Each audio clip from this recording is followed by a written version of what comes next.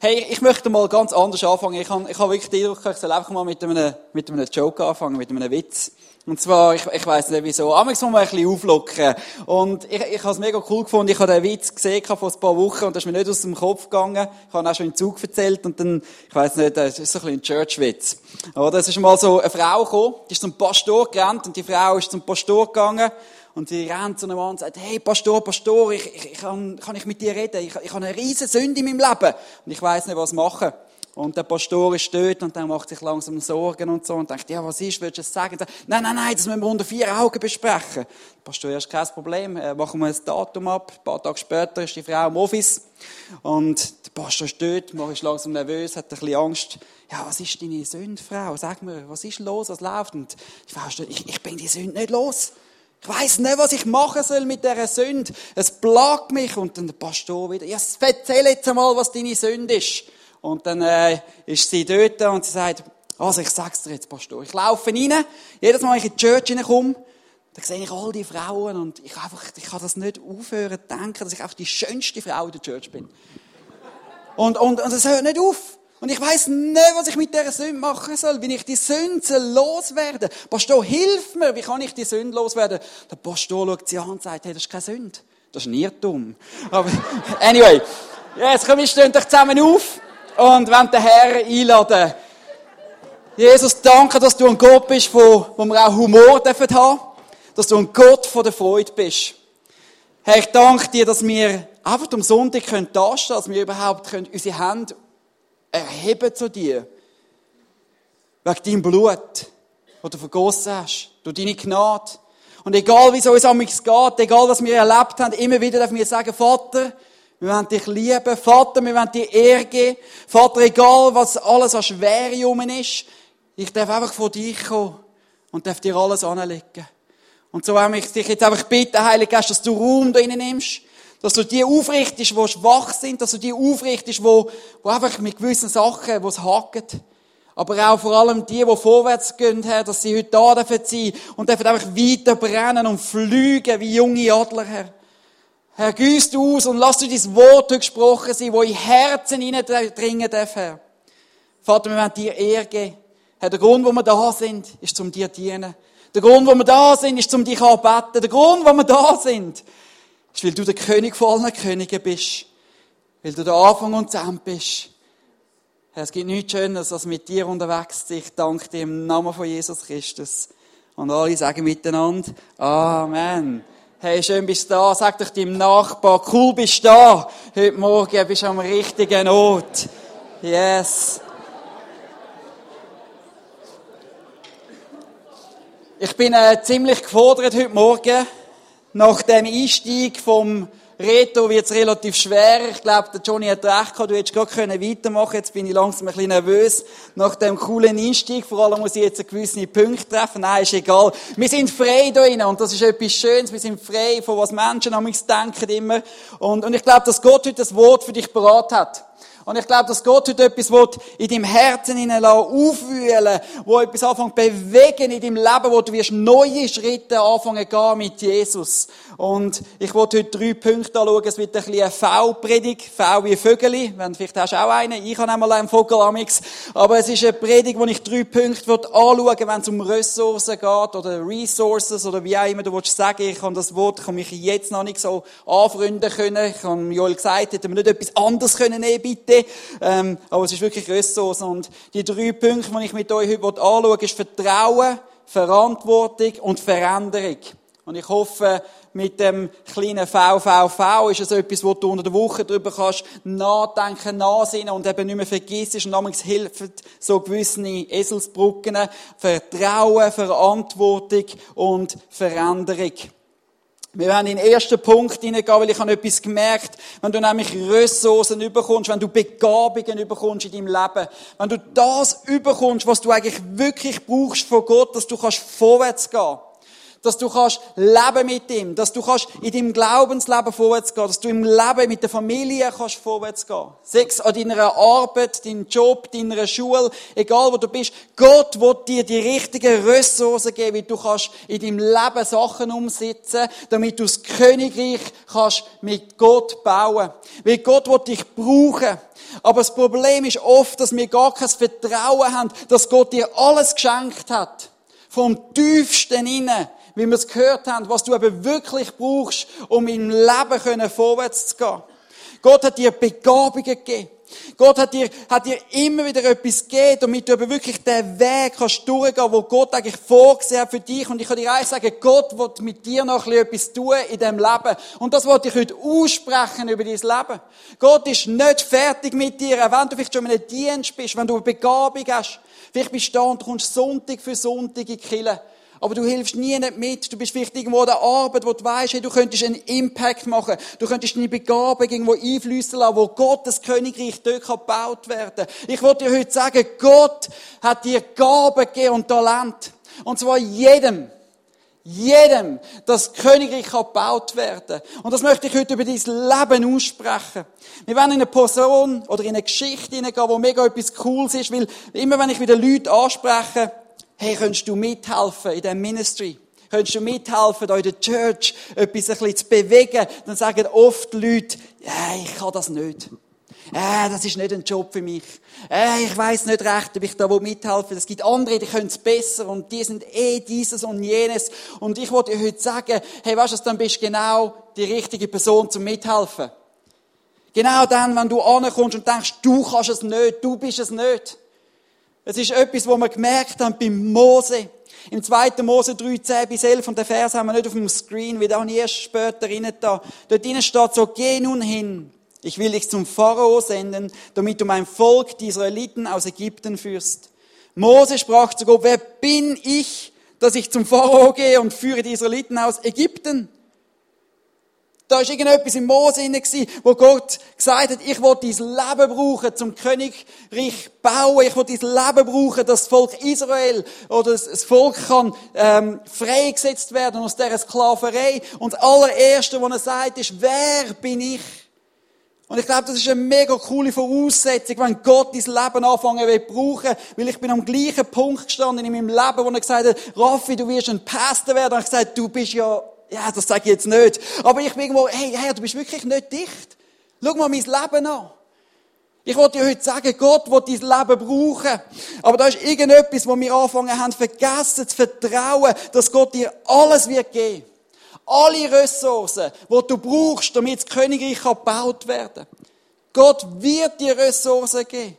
Gott wird dir eine Mission geben für dein Leben. Und er hat eine Mission für dein Leben. Ich will das aussprechen über dir. Weil du kannst nämlich eine Person sein, die anfangen kann, der sagen, wenn Gott dir Ressourcen gibt, kannst du das blockieren.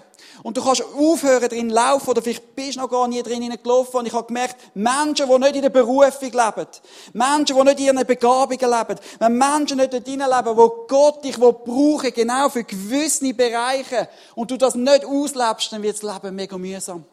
Weil Gott dich geschaffen hat mit diesen Begabungen, dass sie eingesetzt werden, dass das Königreich gebaut werden kann. Gott sucht Menschen, die sagen, ich will alles hingeben, weil er hat mir alles gegeben. In Matthäus 6,33 steht, trachtet viel mehr zuerst nach dem Reich Gottes und nach seiner Gerechtigkeit. So wird euch dies alles hinzugefügt werden. Wann ist es dort, wo anfängt, das in dein Leben hineinkommen, was du brauchst für dein Leben? Es ist dort, wo du anfängst, nach Gottes Reich zu trachten. Nach seiner Herrlichkeit. Gott zuerst suchen. Und ich habe gemerkt, und ich weiss nicht, vielleicht ist das ein bisschen eine straube Story für dich, aber ich habe gemerkt, früher, als ich viel in den Ausgang gegangen bin, da bin ich in Pubs hineingegangen.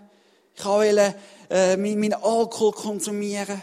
Und dann bin ich als Bar, und du kennst das vielleicht sicher auch, es sind nicht alle so heilig da drin gewesen, oder? Wo nicht immer, also ich einmal nicht. Und ich bin als Bar, und da hast du dich durchzwängen, und das Pub ist voll gewesen, die Bar ist voll gewesen. Und du hast an das Tief, du hast an die Quelle willen. Du hast an die Ressourcen willen, Alkohol, du hast an die Ressourcen willen, ein Bier rüberzukommen, oder etwas zu trinken bekommen. Und ich habe etwas gemerkt, jedes Mal, wenn ich dort angestanden bin, bin ich nie bedient worden, die Ressourcen überzukommen. Weil ich meinen Fokus nicht auf den Bartender kann, sondern weil ich ihn überall anders kann. Überall habe ich meine Augen gehabt, aber nicht auf den, der eigentlich bereit gewesen wäre, eben genau das mir zu geben, was es braucht, wo eigentlich mich da innen hat stillen. Und das ist jetzt ein bisschen in einem negativen Sinn natürlich gemeint, mit dem Alkohol. Zum Glück brauche ich das nicht mehr. Halleluja. Aber da ist irgendetwas gewesen, wo, wenn du nämlich aufs Richtige trachtest, wenn du auf das schaust, wenn du auf den schaust, wo eben der Versorger ist, dann fängst du an zu kapieren in deinem Leben, dass er Jehova Jireh ist, Gott, dein Versorger. Dass er dich wird versorgen mit allen Sachen, die du brauchst, die du nämlich brauchst für eine Beziehung, die du brauchst für eine Gesundheit, die du brauchst für deinen Glauben, fürs Gebet, für deine Ressourcen. Gott wird dir alles geben. Aber weißt du, wir sollen zuerst trachten nach dem Reich Gottes. Wenn wir zurückschauen bei Matthäus 6,33, bevor er sagt, wir sollen aufs Reich Gottes trachten, dass wir alles überkommen, was wir brauchen, dann geht er zuerst darauf ein, dass er wird uns darum kümmern, er wird dir Essen geben, wenn du brauchst. Er wird sich darum kümmern, wenn du zu trinken brauchst. Er wird sich darum kümmern, wie die Vögel wie immer genug zu essen haben, so wird er sich um dein Leben kümmern. Ich glaube, dass Gott, wenn du anfängst trachten nach dem Königreich, dann wird er dir die Begabungen geben, die du brauchst, um durchs Leben durchzukommen, damit Königreich gebaut werden kann. Der Mose ist mega interessant. Der Mose hat mit Gott eine Begegnung gehabt, die alles verändert hat. Seht den brennenden Busch, Gott fängt an, in sein Leben hineinzureden. Im 2. Mose 4,3 steht, wirf ihn auf den Boden, befahl der Herr. Mose gehorchte. Und eigentlich hätte ich dann einen Vers vorher drin haben, weil zuerst sagt er, hey, was hast du in deiner Hand?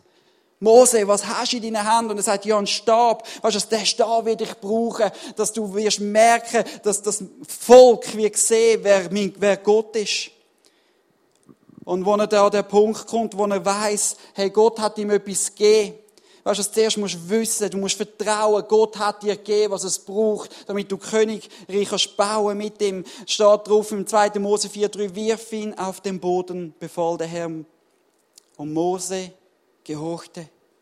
Und 4,3 bis 5 steht noch, und sofort verwandelte sich der Stab in eine Schlange, voller Entsetzen lief Mose weg.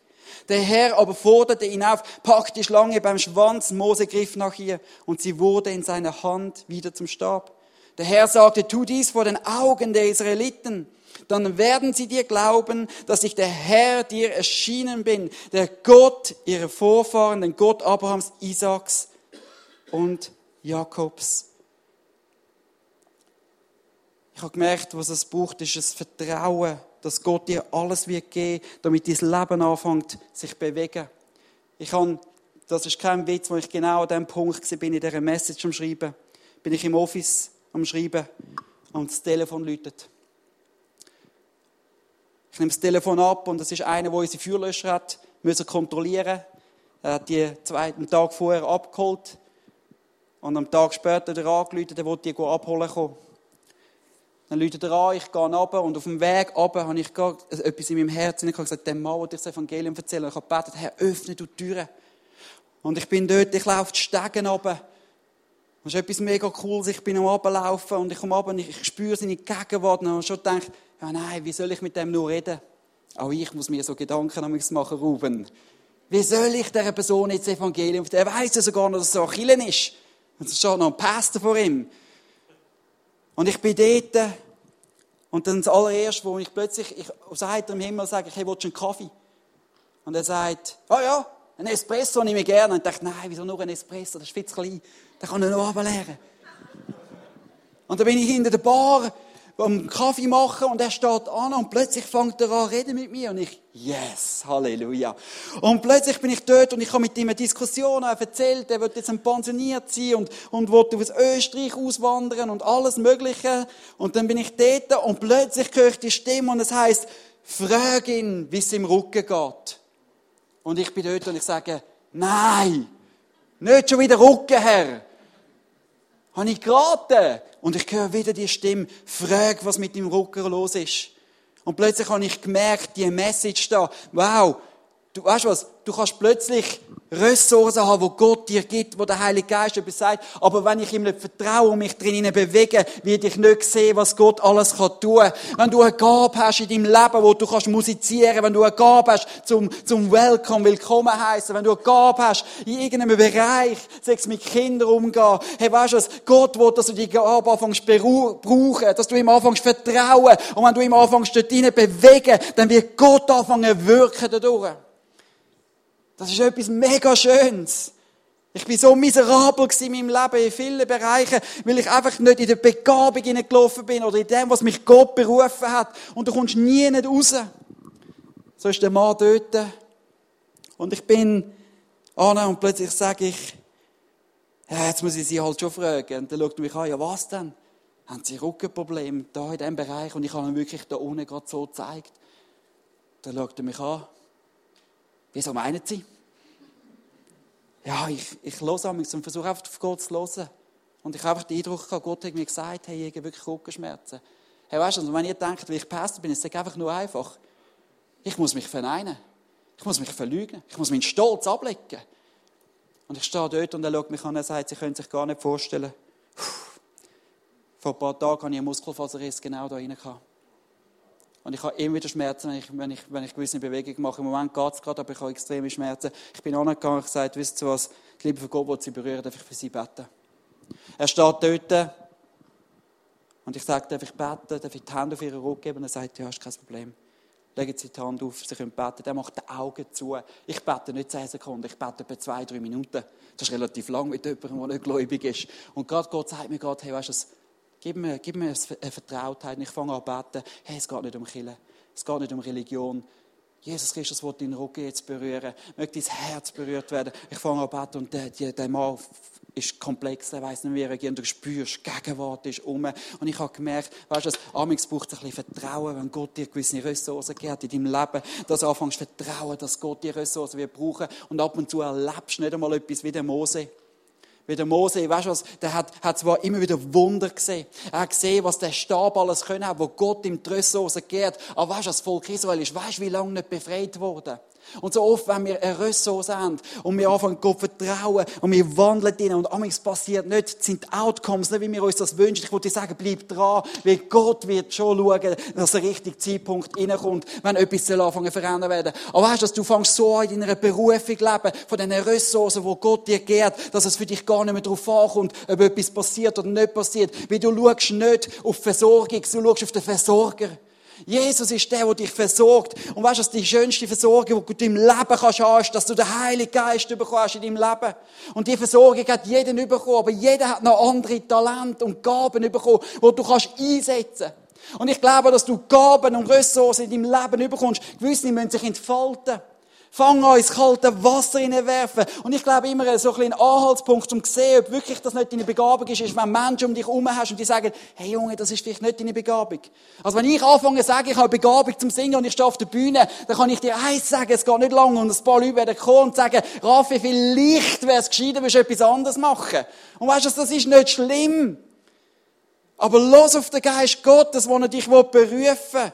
Wir haben so viel Defizit, weil wir mehr Zuschauer haben als Leute, die mithelfen. Wir sollen anfangen zu beten, dass wir Arbeiter haben, zum Königreich zu bauen. Es braucht dich, es braucht dich, es braucht dich und es braucht mehr als Mensch, wenn du Jesus liebst und den Heiligen Geist in dir drin hast. Er wird dich anfangen zu brauchen in einer mächtigen Art und Weise, weil er gibt dir alles, was du brauchst, wie der Mose. Du wirst den Stab in der Hand haben.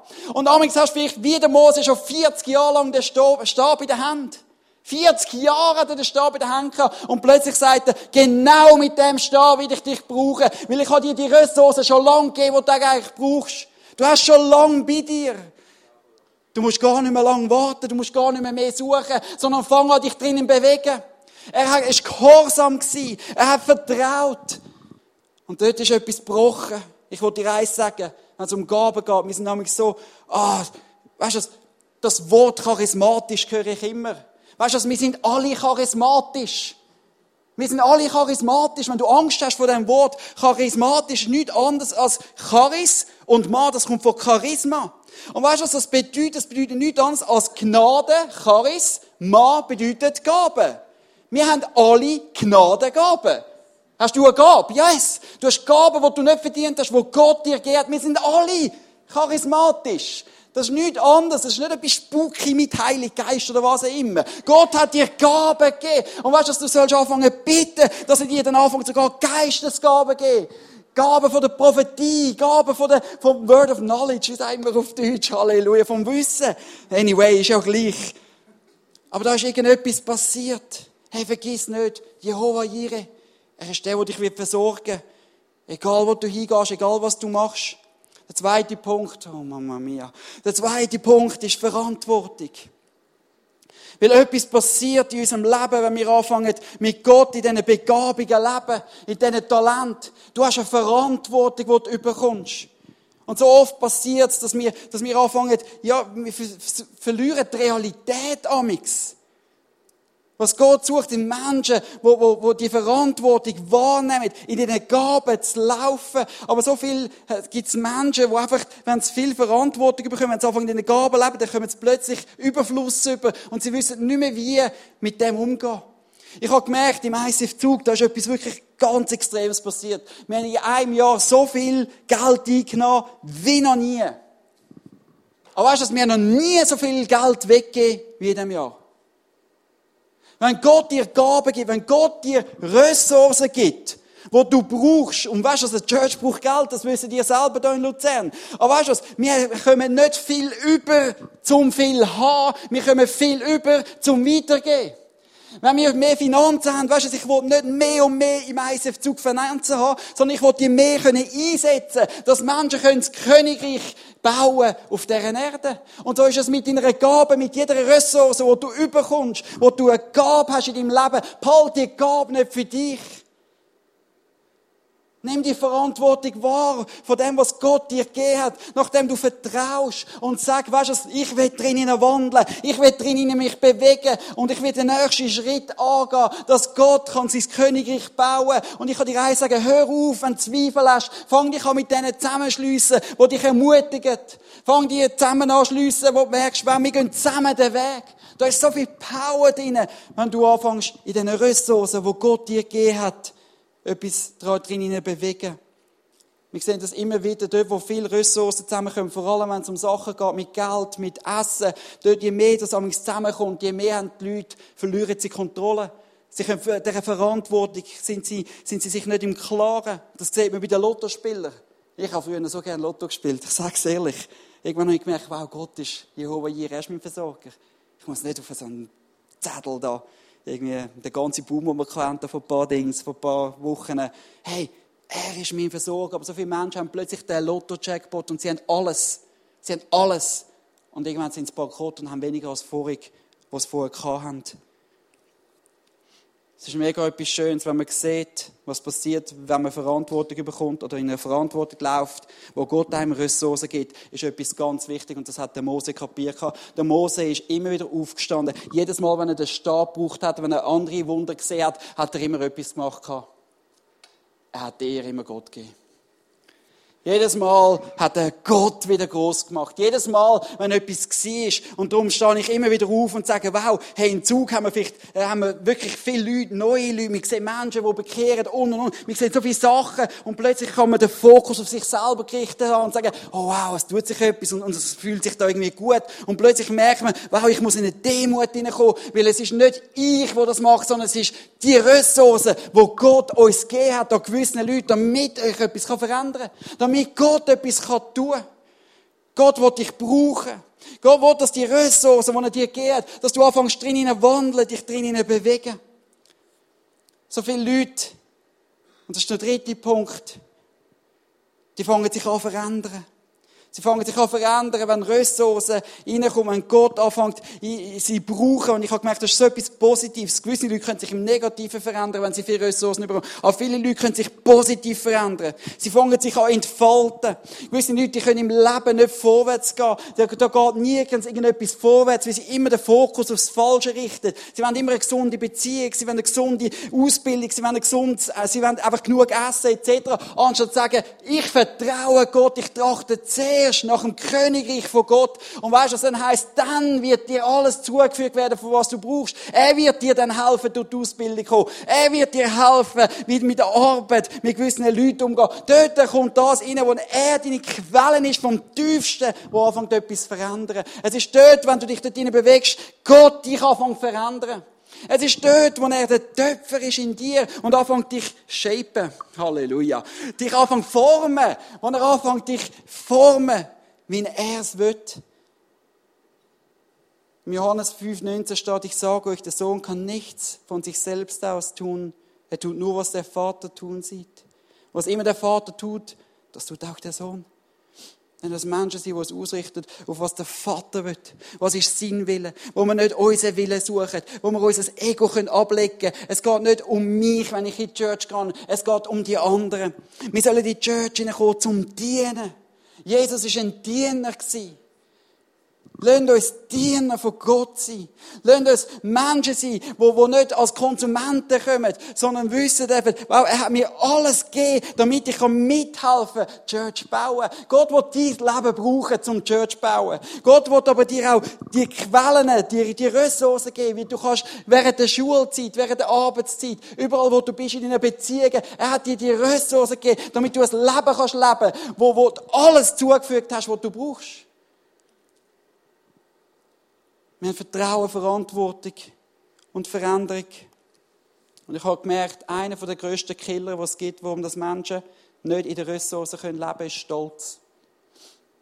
Ich habe vor ein paar Wochen im ISF-Zug das Thema Stolz aufgegriffen. Ich habe das ganze Thema über Stolz gepredigt. Und ich habe gemerkt, dass das mega dort hineingeht, weil Stolz hat oft damit zu tun, wir können oft da rein sitzen und sagen, die anderen machen das nicht gut, das ist nicht schön, das ist nicht richtig, und das macht der Pastor falsch und das ist nicht okay. Und selber macht man nichts. Und es ist ein Stolz, der in uns innen ist. Gott will nicht, dass wir Menschen sind, die einfach immer richten und sagen, was richtig und falsch ist. Gott sucht Menschen, die sagen, ich will mitdienen. Ich will demütig sein. Ich habe ein paar Merkmale aufgeschrieben. Und ich habe es auf die Leinwand auch drauf. Was ist es, wenn Stolz ins Leben hineinkommt? Und ich habe gemerkt, dass das viel bei Diensten passiert, wo es nachher plötzlich anfängt zu kriseln. Da kommt oft Stolz rein, weil wir Recht haben. Es geht um uns. Wenn in meinem Leben Stolz ist, fokussiere ich mich immer auf die Fehler der anderen. Wenn in meinem Leben Stolz ist, dann habe ich einen kritischen Geist. Ich schaue auf andere Menschen oben runter. Ich möchte immer wieder Anerkennung, ich möchte erkannt werden, weil ich so viel geleistet habe. Schauen, was ich alles gemacht habe. Wenn Stolz ist, dann behalte ich Menschen auf Distanz. Wenn Stolz ist, beschuldige ich andere. Die anderen immer. Wenn Stolz ist, kann mir niemand das Wasser reichen. Ich bin der Beste, ich bin der Schönste. Das ist vom Witz, egal. Wenn Stolz ist, werde ich defensiv, wenn ich kritisiert werde.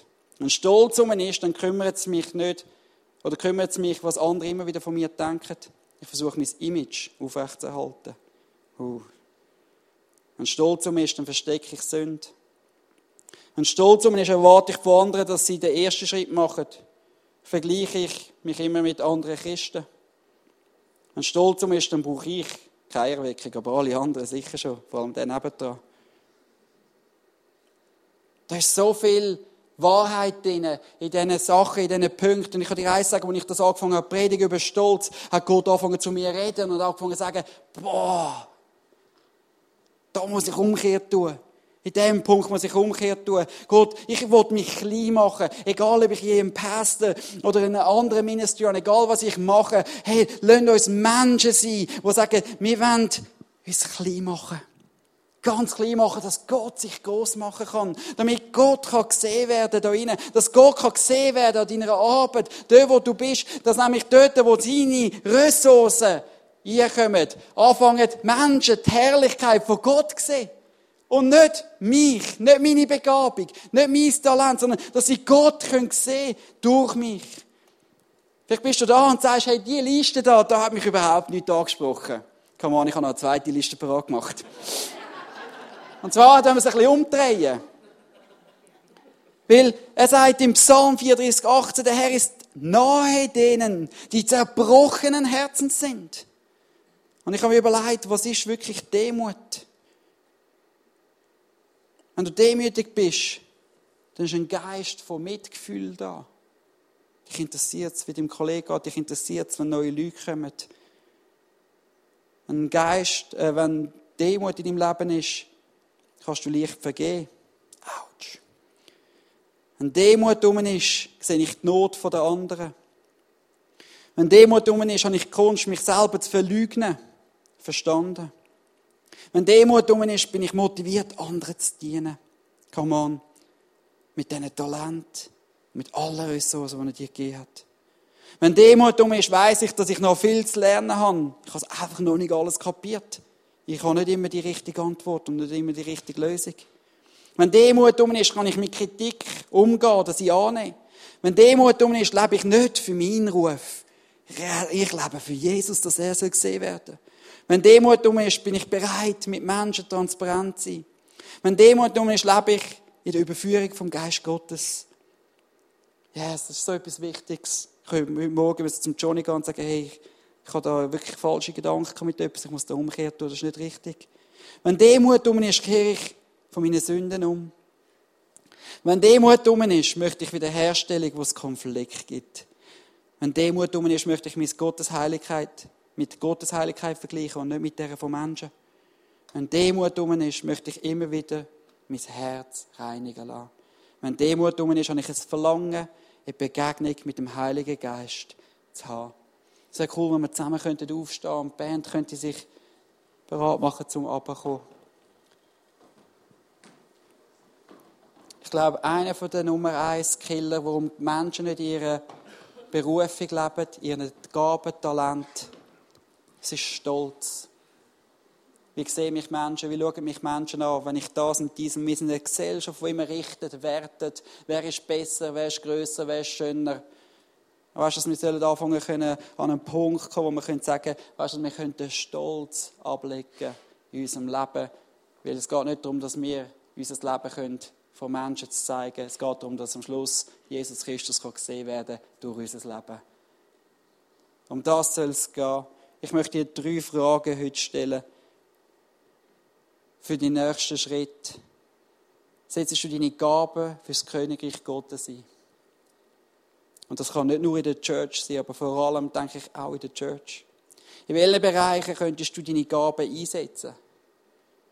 Und die 3. Frage ist, welchen Schritt wirst du unternehmen, um anzufangen, in den Gaben zu laufen, die Gott dir gegeben hat, in den Ressourcen, die Gott dir gegeben hat. Es gibt gewisse Ressourcen, die es verschiedene Leute gibt, die nur verschiedene für gewisse Personen sind, aber es gibt Ressourcen, die er jedem gibt. Darum finde ich es so cool, dass wir heute das Zeugnis gehört haben vom Ruben. Gott hat jedem den Heiligen Geist gegeben. Das ist eine Ressource, die er gegeben hat, damit du das Evangelium erzählen kannst. Und vielleicht bist du einer wie ich habe nämlich einen Schiss in der Hose, wenn ich jemandem von Jesus erzählen muss. Ich möchte dich ermutigen, an dem liegt es nicht. Gib dein Herz Jesus hin. Fang an lernen und wachsen. Fang dich an nicht verdammen, wenn Sachen nicht so sind, wie du dir vorgestellt hast. Aber weißt du, es dreht sich immer alles um den Stolz. Wenn ich dem Feuerlöschermann das Evangelium hätte erzählen sollen, habe ich gedacht, ja, ich wollte mein Image nicht verlieren, was der denkt von mir. Obwohl ich die Person wahrscheinlich nie mehr gesehen. Ich hoffe, vielleicht sehe ich ihn noch mal. Aber es ist immer das Image. Wenn wir anfangen, den Dienst zu machen, die Ressourcen von Gott anfangen zu brauchen und sich drin bewegen, schauen die Leute einem ein bisschen komisch an. Schau dir mal den Mose, wo er vor das Volk gestanden ist und da mit einem Stock kommt. Kannst du dir vorstellen? Hey, Gott will dich brauchen. Fang an mit diesen Gaben und Talenten, alle Ressourcen, die er dir gegeben hat. Fang an, drin dich bewegen. Fang an, im Vertrauen. Fang an, in dem dich bewegen, wo du darfst wissen, Gott wird anfangen, Grosses tun durch dich. Wenn du heute da bist und du sagst, wow, ich kämpfe mega mit Stolz, weil es geht um mein Bild, um mein Image. Vielleicht hat es gewisse Punkte, wo du gemerkt hast, Gott hat gerade zu dir geredet. Bei mir hat es nicht lange gebraucht. Bei mir, schon beim Punkt dort, wer immer zuerst um Vergebung kommt, bitten, habe ich schon gesagt, boah, hey, ich bin immer der wartet, bis meine Frau kommt. Ja, das ist ehrlich. Ich bin nicht Superman. Aber wenn wir einen Streit haben, warte ich immer, mach du mal den ersten Schritt. Ich warte. Ich habe recht gehabt. Weißt du, Gott ist zu mir gekommen. Er hat gesagt, hey, Junge, da musst du einfach kommen und Umkehr tun. Da musst du dein Herz anlegen. Und plötzlich habe ich gemerkt, wie eine Freiheit in mein Leben hineingekommen ist. Wenn du etwas auf deinem Herz hast und du merkst, wow, hey, da geht's nicht weiter, fang an in diesen Ressourcen leben, die Gott dir gegeben hat. Und du wirst anfangen, ein siegreiches Leben leben wie noch nie zuvor. In der Bibel heisst es, wir kämpfen nicht gegen Fleisch und Blut. Weißt du, es ist interessant, da kommt die Waffenrüstung. Weißt du, was sagt er? Bei der Waffenrüstung sagt er, zieh einen Stiefel an, um das Evangelium zu erzählen. Das ist mir ganz neu bewusst worden. Amigs muss ich gar nicht gewisse Sachen haben schon, sondern ich soll die Stiefel anziehen und das Evangelium erzählen. Das ist meine Berufung und ich fange an siegreich leben in gewissen Bereichen. Halleluja, wenn Gott anfängt zu wirken durch die Church.